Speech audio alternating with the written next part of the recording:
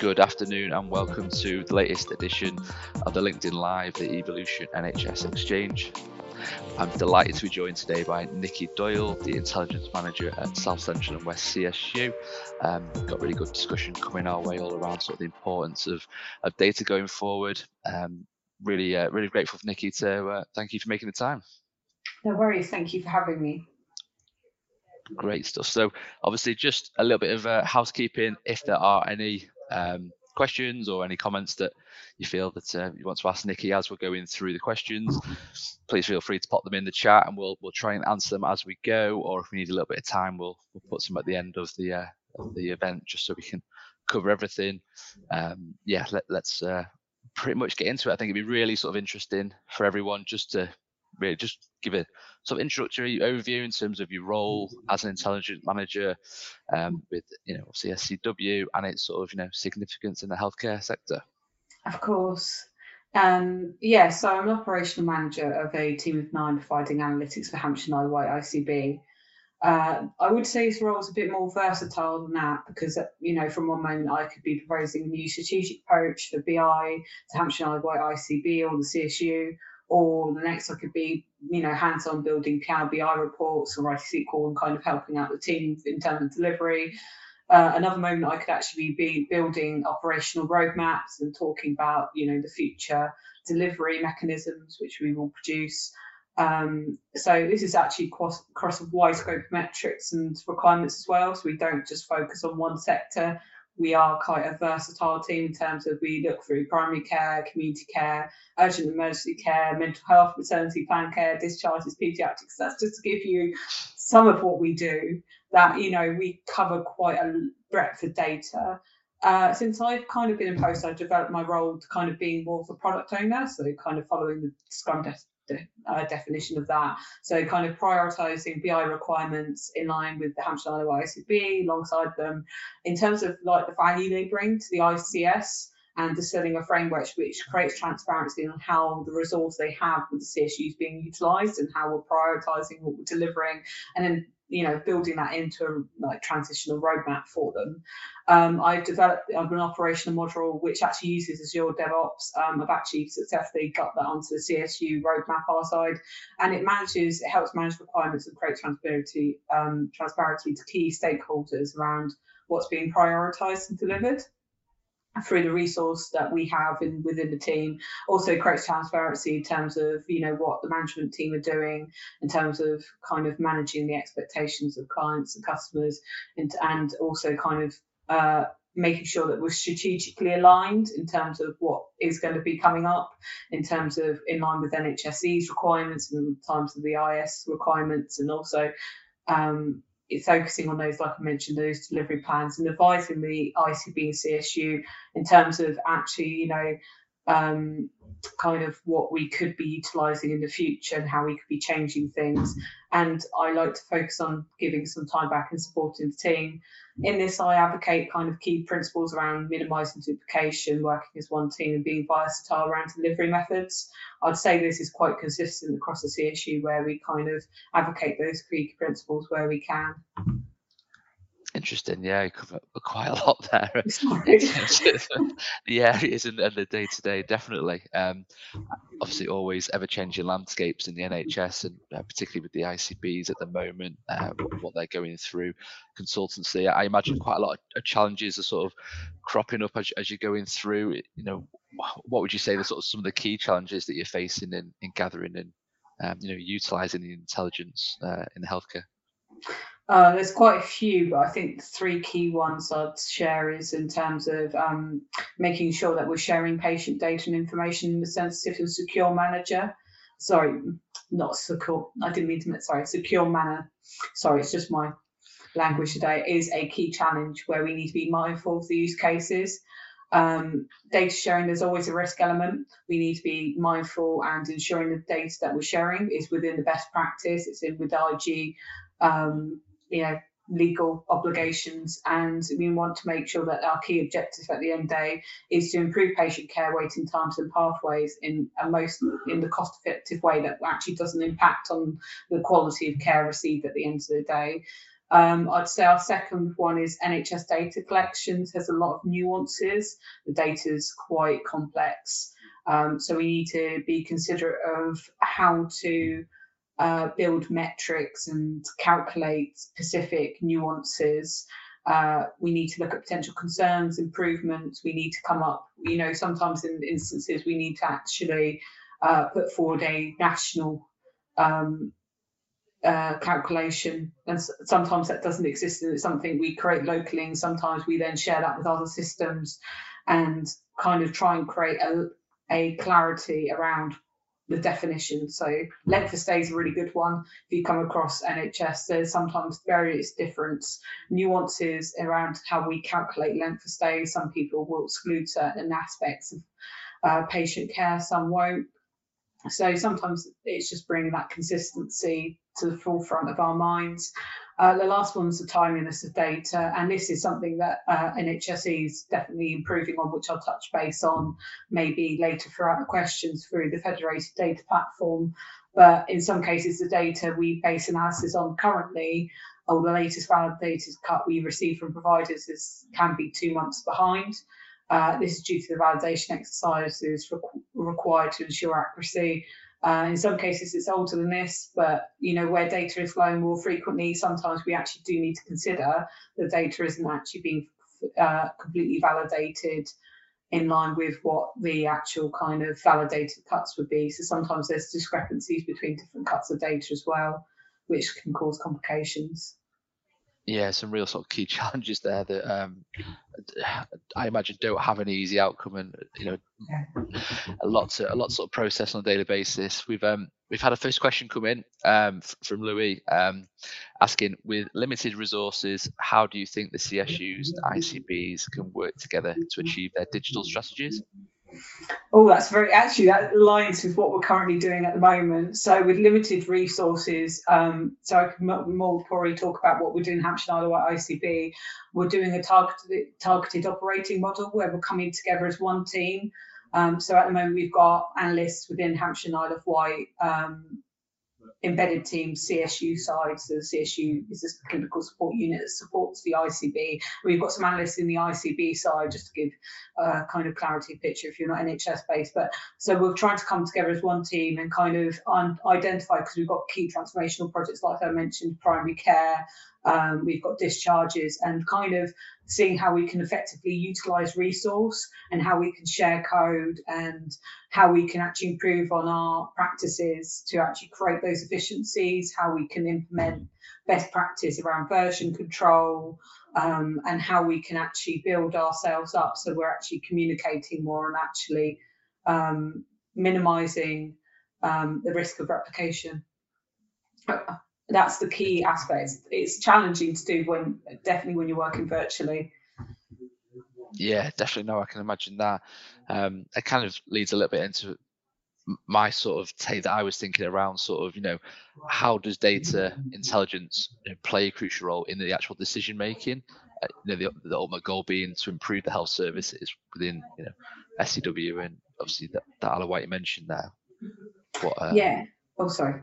Yeah. So it allows staff to make recommendations and track alternatives to healthcare rather than being in the hospital bed, because the last thing we want is a patient in a hospital bed because they're, it's not good for their well-being. Sometimes they could actually pick up infectious diseases. I appreciate there is a time and place that a patient does need to be in a hospital bed when they do need that care, but for some, if they do not need that care, we look to try and alleviate and get them out of hospital as soon as possible. Essentially what this impacts on is reducing those long waiting times in A&E units. We don't want patients to be on hold for hours trying to contact GP. So this is where we're trying to think of where we can build more resources into community care, maybe voluntary care, to kind of support that. This is where virtual wards comes in, and patient-initiated follow-ups. So here we can start thinking about how we can give the same level of patient care outside hospital. We can also think about, like I mentioned, the community and voluntary care, and see how they can play a factor into giving that support to patients whilst they're maybe not getting maybe regular consultant checkups, but actually their care can be managed in that other setting. Essentially, data forms all decisions. It's the basis of all commissioning, business cases, papers to the ICB, because there's a board at the end of the day who makes decisions for all the healthcare that's commissioned. It's the same for clinical services offers. So I've worked lots of trusts previously, and analysts at trusts will be providing data to prove service, provide a benefit to patients. Some of it's lots about, actually the service provides the service. It's really beneficial. These are the patient outcomes of this. Can we continue the service? This is how much it's going to financially cost us to keep the service going. It provides assurance to the public that, the NHS is delivering on what it needs to deliver, or it's trying its best to deliver on what it needs to deliver. I appreciate there's a lot of politics around that. And it's also the government, because the government regulates at the NHS as well, in terms of making sure that we're meeting our constitution. It's also, like I mentioned, in clinical settings, it's not just clinicians actually trying to prove that their service is beneficial. It's actually managers are also trying to realise efficiencies in the clinical setting, and how we can, like I said, keep that same level of patient care, but offer it maybe more cost effectively, because at the end of the day, we're all using, the public taxes to build this healthcare system. And that's what their taxes are used for. It helps us identify opportunities to improve patient care and tracks performance against objectives or the NHS constitution at the end of the day. And that's what we use it for, as baseline. Yeah, I always think it's quite interesting how a lot of what is driven going forward is based on the data intelligence itself, but it also sort of reflects the importance of accurate data. It's almost the foundations for anything going forward, particularly around what changes will come into play. So sort of interesting that obviously everything that you're talking about there, would fall back on, the crucial nature of data being accurate. Just wanted sort of, off the back of that, maybe you could sort of, are there any sort of examples that, particularly proud of, or, sort of come to light with, successful projects where that data intelligence has made a significant impact? We've been recently looking into non-elective missions or high volume pathway missions. Again, this is where it helps the healthcare system to streamline caregiving, alleviate pressures from one pathway maybe into several, or kind of comes up with different pathways to deal with those patients. Or maybe again, we can look at the community volunteer care. So those patients maybe not as a high risk, again, might get the same quality of care outside a hospital. It helps identify those efficiencies, reduce waiting times, and essentially it means that we can also investigate avoidable admissions and the reasons why these certain patients were admitted and why they could have been avoidable, which helps us kind of build in that preventative care and procurement of alternatives. Another example is we've been looking into open advice and guidance. So advice and guidance simply is when your GP will make a referral to a consultant GP in a hospital, but they won't actually be referring you for appointment. They will just be asking for advice on your condition. So we've been looking at kind of those sorts of pathways for patients, because sometimes we've identified that there could be long waiting times, or and this helps us kind of identify where pressures need, where we can alleviate pressure within kind of those advice and guidance pathways, because once they can get specialist information from a consultant, then actually your healthcare might be able to be dealt at a GP level, because it might be that they need to go on a specialist prescription and one thing or another, or it might be that they do need a hospital referral, and then they will go on to hospital referral. But essentially, it's reduced the impact on patient interest, treatments, and quality issues to their care. So that's the feedback we've got from Hampshire ICB.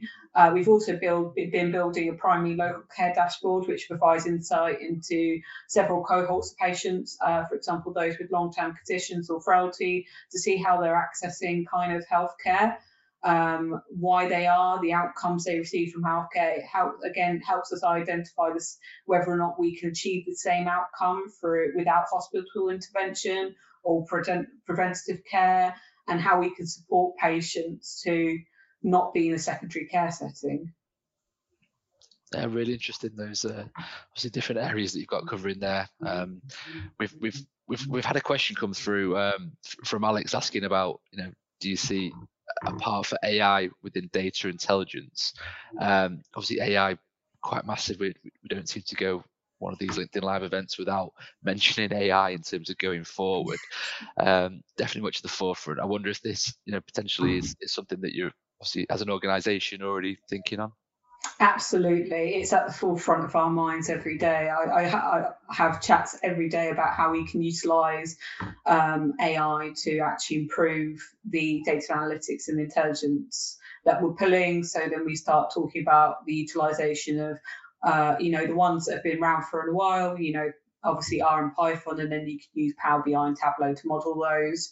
But obviously you've got the kind of new guys on the block in terms of chat GPT, but then obviously we need to be careful that, there are rules and regulations around how we use chat GPT. And as far as I'm aware, my latest knowledge that's not been approved for healthcare use yet. That was kind of something I recently saw through LinkedIn.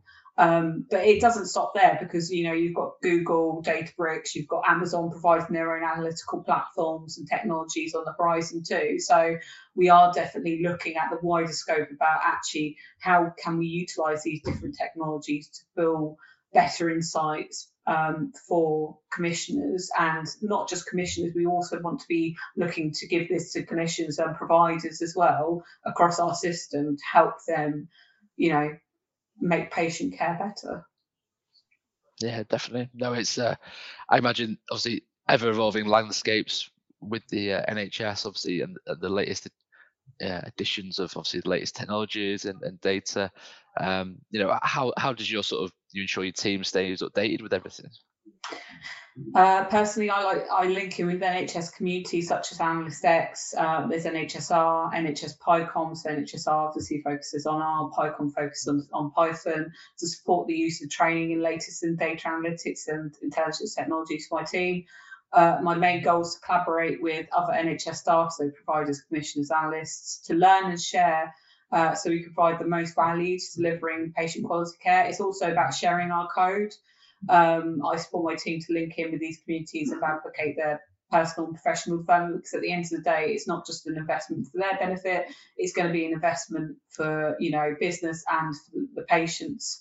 One of my team is currently on a data apprenticeship to gain a qualification in R and Python. I've also in the past collaborated with Microsoft on a video around the P300 free they used to provide free. They do provide me free Microsoft training.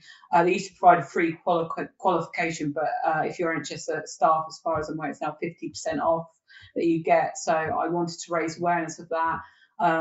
Always stay connected and up to date with news. So obviously thinking about the latest from Microsoft Power Platform in terms of Fusion, which allows more powerful low code version of analytics. So you don't need to be technical to actually pull these insights. It will allow you the automation of business as usual for ease, accessibility. Also, they've now expanded into Azure Health Insights that provides health organizations tools that they can leverage to build services upon in terms of their data. Obviously, getting data into those systems covers, we need to talk about IG, we need to talk about patient safety again, and that goes back to my key topic.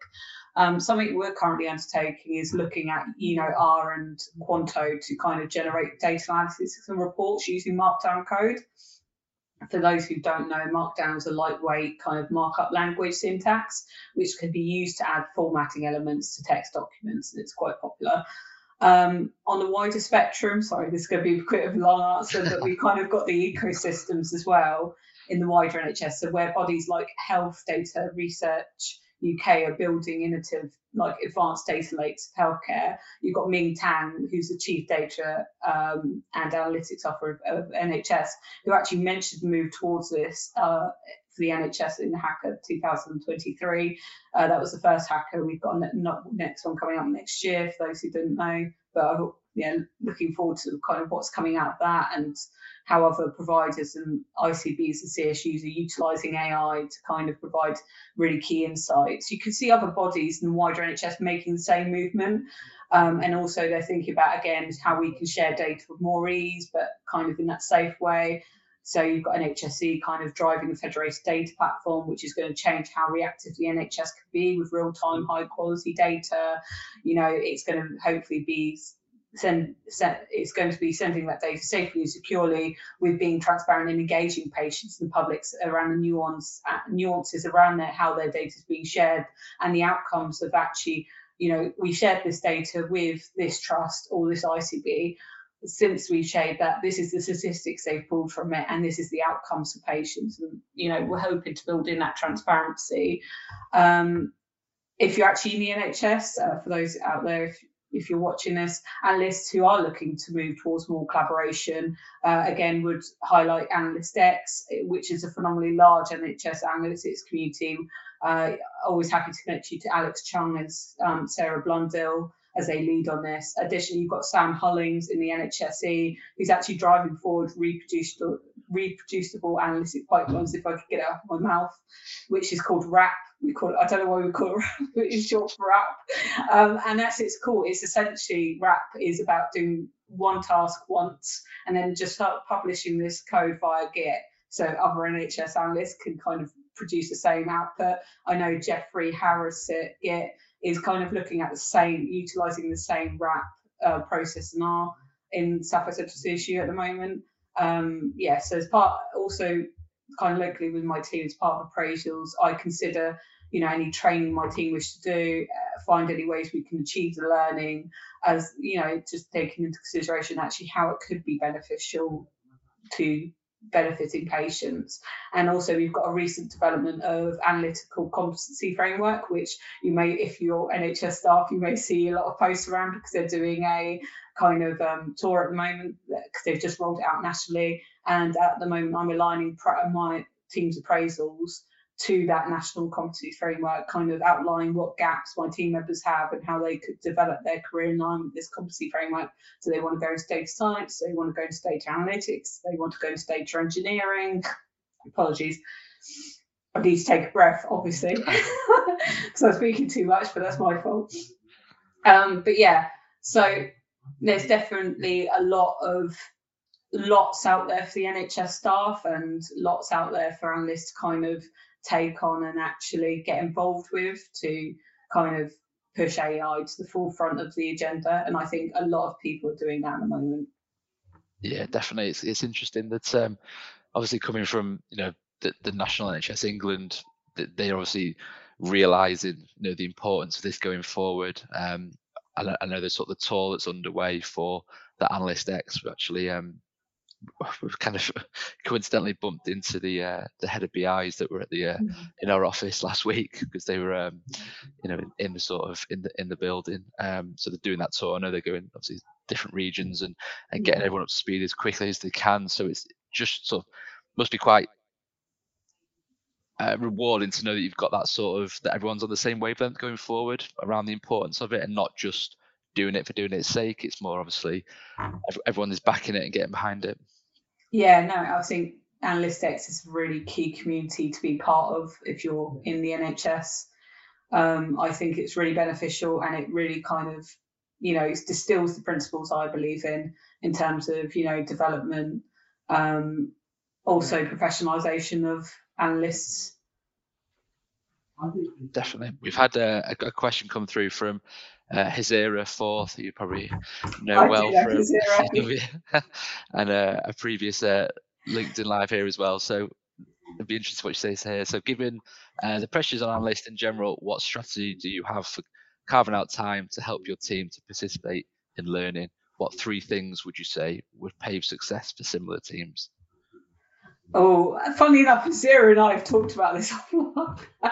In terms of notes, she asked me, because we were kind of just talking more locally around because Hazira works on a different system than I am, to those who aren't aware, and I do know Hazira very well. So what key things? I think it sounds very odd, but I'd say prioritising development, having a clear idea of so my second one would be having a clear kind of standardised offering to analysts in terms of development time.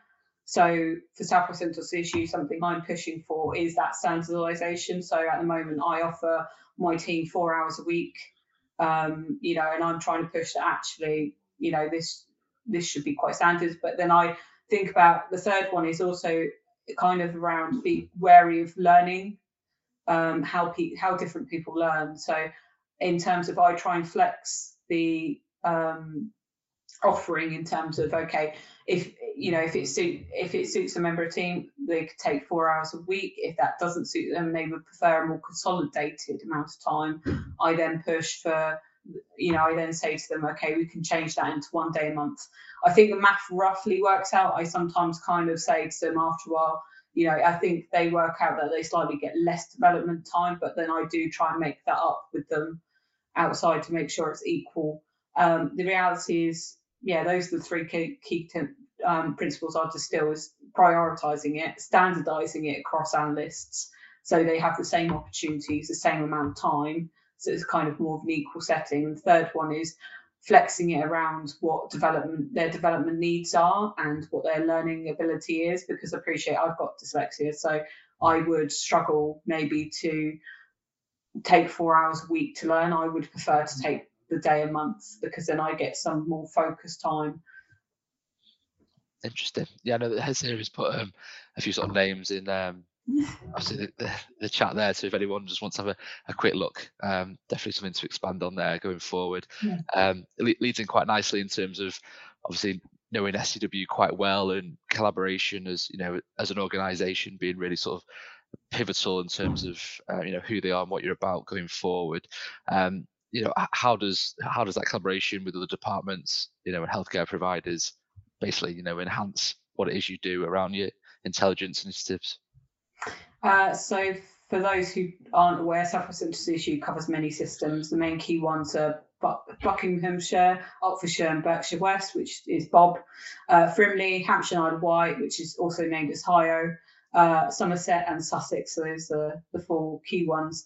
On top of the day-to-day of actually doing all our roles, all the senior managers collaborate on centralised reporting and minimising effort between systems. So a really good example is I actually had Robbie McCaffrey, I apologise if I pronounced the surname incorrectly, actually coming and asking me around what we'd done around diabetes and the National Diabetes Prevention Programme. And actually I shared our code with the Bob team to say, this is what we've derived from the National Diabetes Prevention Programme. This is, and I said, I'm happy to show you through the actual visualizations we pulled through this and how this was beneficial for our system. And this is that kind of sharing allows us to kind of collaborate cross system on the work we're doing and realize those efficiencies, optimize the delivery programs which support patient care.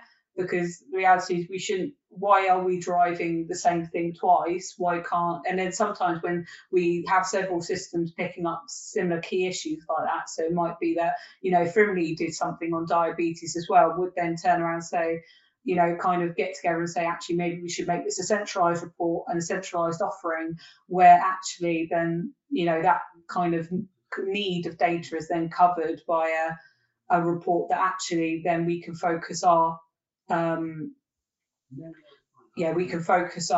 capacity on building something else.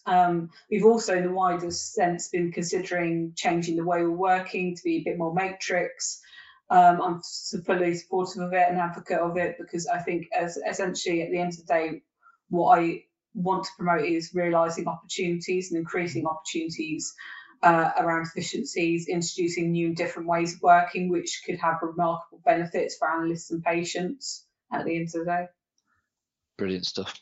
Yeah, and really, really interesting there. With one eye on the future, then, with obviously SCW and what it is you're doing at the moment, what do you see as the emerging trends or technologies? In terms of the emerging trends and technologies, it's pretty much what I mentioned earlier in terms of R, Python. You see some trusts using Google Analytics, and that's probably, I'd say, a bit more advanced down the road, and that's definitely something I'm keen to get into. Again, at the moment, we're kind of looking into how we can utilise R effectively, and actually how we can also share code, because we don't want to be distilling the same thing that someone else has done elsewhere. We want to make sure that we're staying connected in that network. In terms of actually how we utilise this, what I'm really excited about is how population health, because that's quite a popular trend at the moment. So the ability to make maps for commissioners based on deprivation, comorbidities, length of stay, number of admissions, to identify like key insights where essentially they need to kind of put their commissioning resources in, is really key to kind of say, well, you know, this, if you invest in this kind of population or this cohort of patients, this is the benefit that patient will receive. That's quite sometimes a quite strong insight that you can give to the ICB. Interesting. Yeah, definitely. And one sort of area that I was going to sort of address off the back of that, you know, in terms of, you know, how do you ensure that, you know, the data that you collect and analyze, you know, is communicated to inform policy decisions and drive that positive change?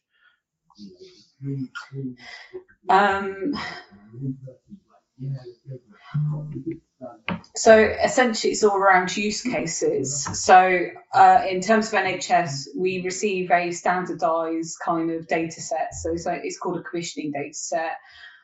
We can receive, so most of the data we receive is kind of nationally governed, if that makes sense, because there's national data sets where, for example, theatres productivity data set might be not widely known in this there, but it's, you know, that's one of the data sets that NHSE commissions. And then off the back of that kind of data set, what we can do is try and get our own local flow, or we can get access to the national flow. And then the team I have can actually then use that to analyse things like utilisation rate, 4-hour case loads, cases by session. And then essentially we can start looking into, just to give you an example, how many sessions are underutilised, where we're cancelling sessions on the day, the reasons why we're cancelling sessions on the day, other actually session cancelisations as well, where we're starting late, when we're finishing late, why we're doing finishing and starting late.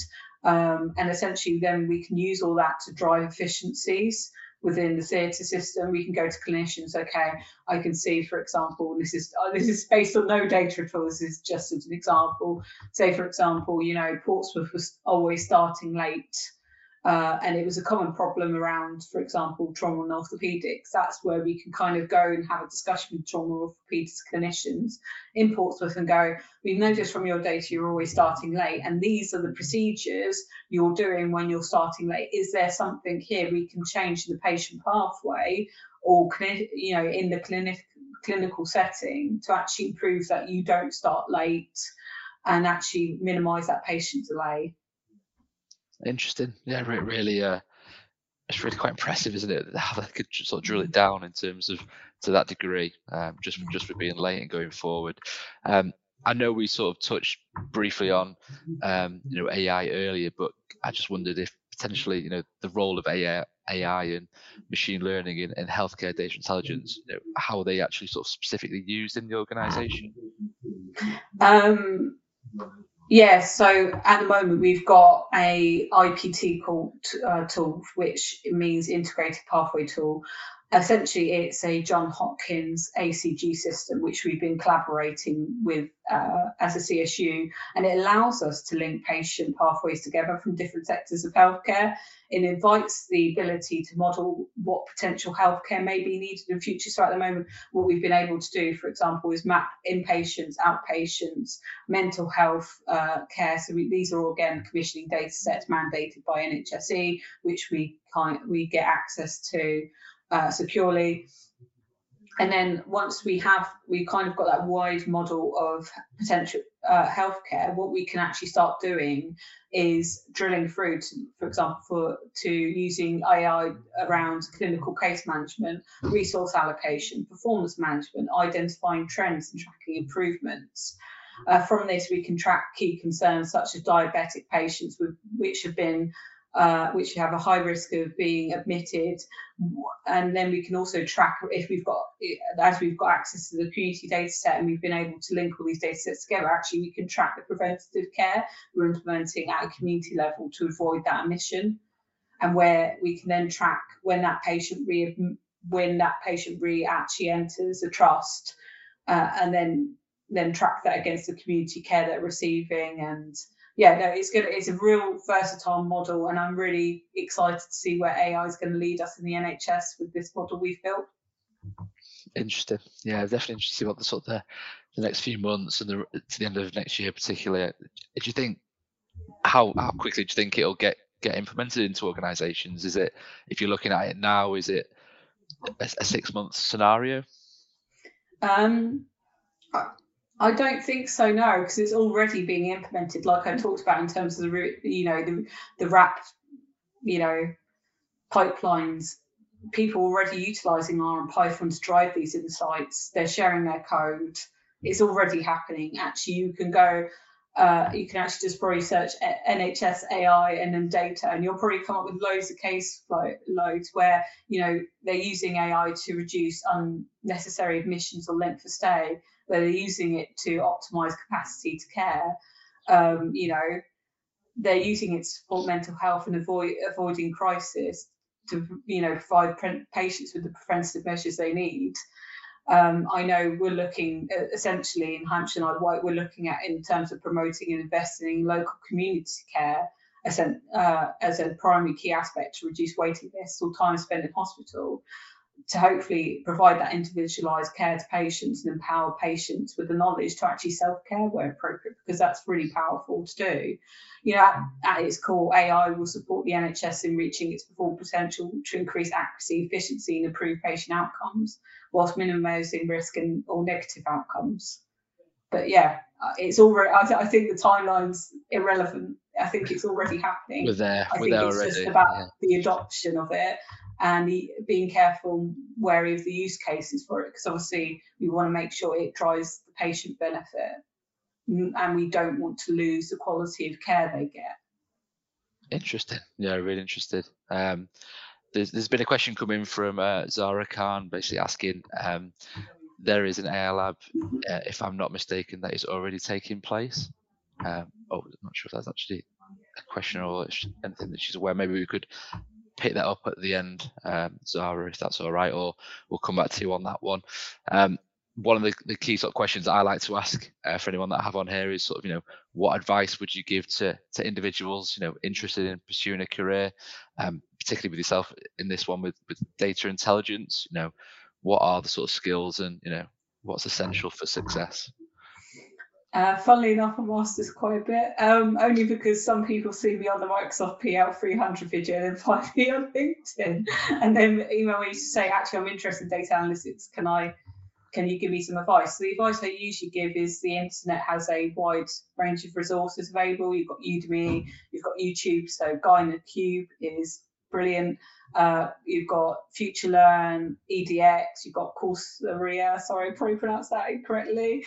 But essentially, all of those offer some sort of freemium service in terms of training courses or insights. Reddit is another powerful resource that I sign up to, because essentially it helps some of them actually identify free courses in data analytics, and they actually promote those widely. I would promote learning around Git and team validation version control, with looking on NHS resources or healthcare analytical resources if that's what you want to get into specifically. I would check out Kristen Wanser, i.e. Data Wizard on LinkedIn, who promotes data career resources. If you're interested, if you actually are in the NHS, again, you've got the free Microsoft training, you've got Alpha Analytics X, if I get it out of my mouth, NHSR, PyCom, and obviously then linking the National Competency Framework to see how you can develop in your NHS analytical role or into an NHS analytical role. If anyone's looking for NHS experience, I appreciate that's not always easy when you've just got a degree and you're wanting to get into the NHS. There are national NHS data sets available that actually you can download a Power BI version for free. You can download some software for free, and actually you can just amalgamate the data, start pulling insights from nationally published data. So you can check out NHSE National Statistics website or NHS Digital. You've also got Public Health England, who nationally publish data sets, and you can actually juxtapose these against the Office of National Statistics data sets, such as the census. Then you've also got your organisation data service data sets. I can happily put some of these links together afterwards, because I appreciate it's quite a lot to take in. But yeah, essentially those national data set service data sets are great reference tables, because essentially it just outlines the services and clinicians behind the NHS service. Yeah, couldn't recommend actually utilising LinkedIn, because it's such a wide network. Go and talk to other people in the NHS, they might have different advice than us. Myself, again, go and talk to Andy Level, who's actually promoting the National Competency Framework. I'm sure he'd be happy to give some advice. Or go and talk to Hugh Davies, who actually, created the National Competency Framework alongside the NHS. The reality is we all promote and prioritise development of BI staff, because essentially it's a crucial investment with potential benefits and vast investments for patients' care. Because once we could provide the kind of data science and insights, they can, commissioners can take that further to provide the right care for patients. Obviously, would advocate knowing SQL, Excel, our Python, maybe having some technical ability, but what maybe people don't focus on is having the softer skills. And this is something I personally can struggle with sometimes, being autistic, but being aware that there's softer skills at play in terms of being observant, having tenacity, being caring, passion, emotional intelligence, communication, being assertive, being logical / pragmatic, and having a lot of resilience, I would say, is key to being in the NHS right now. I think that's amazing. No, I think that's a real a good way to sort of sum up and end it there. I think obviously a real good insight. So thank you, Nikki, for just giving us a bit of your day to day, and obviously everything that you're doing with SCW, but obviously the challenges and going forward. They'll be really sort of interesting to see. No, it's always a pleasure. If anyone does have any sort of questions that potentially they think of afterwards, feel free to pop them in the chat. I'm sure Nikki won't mind coming back to them on the and I'm sure people will find me on LinkedIn if they really have any question, but I'd welcome it. You wait a while for a response, because sometimes I'm quite busy, but I'll respond to you as soon as I can do. No, so, definitely, it's amazing. So no, thanks again for your time, Nikki, and yeah, thanks everyone for watching, and catch you on the next one. Yeah, thank you very much. Bye bye.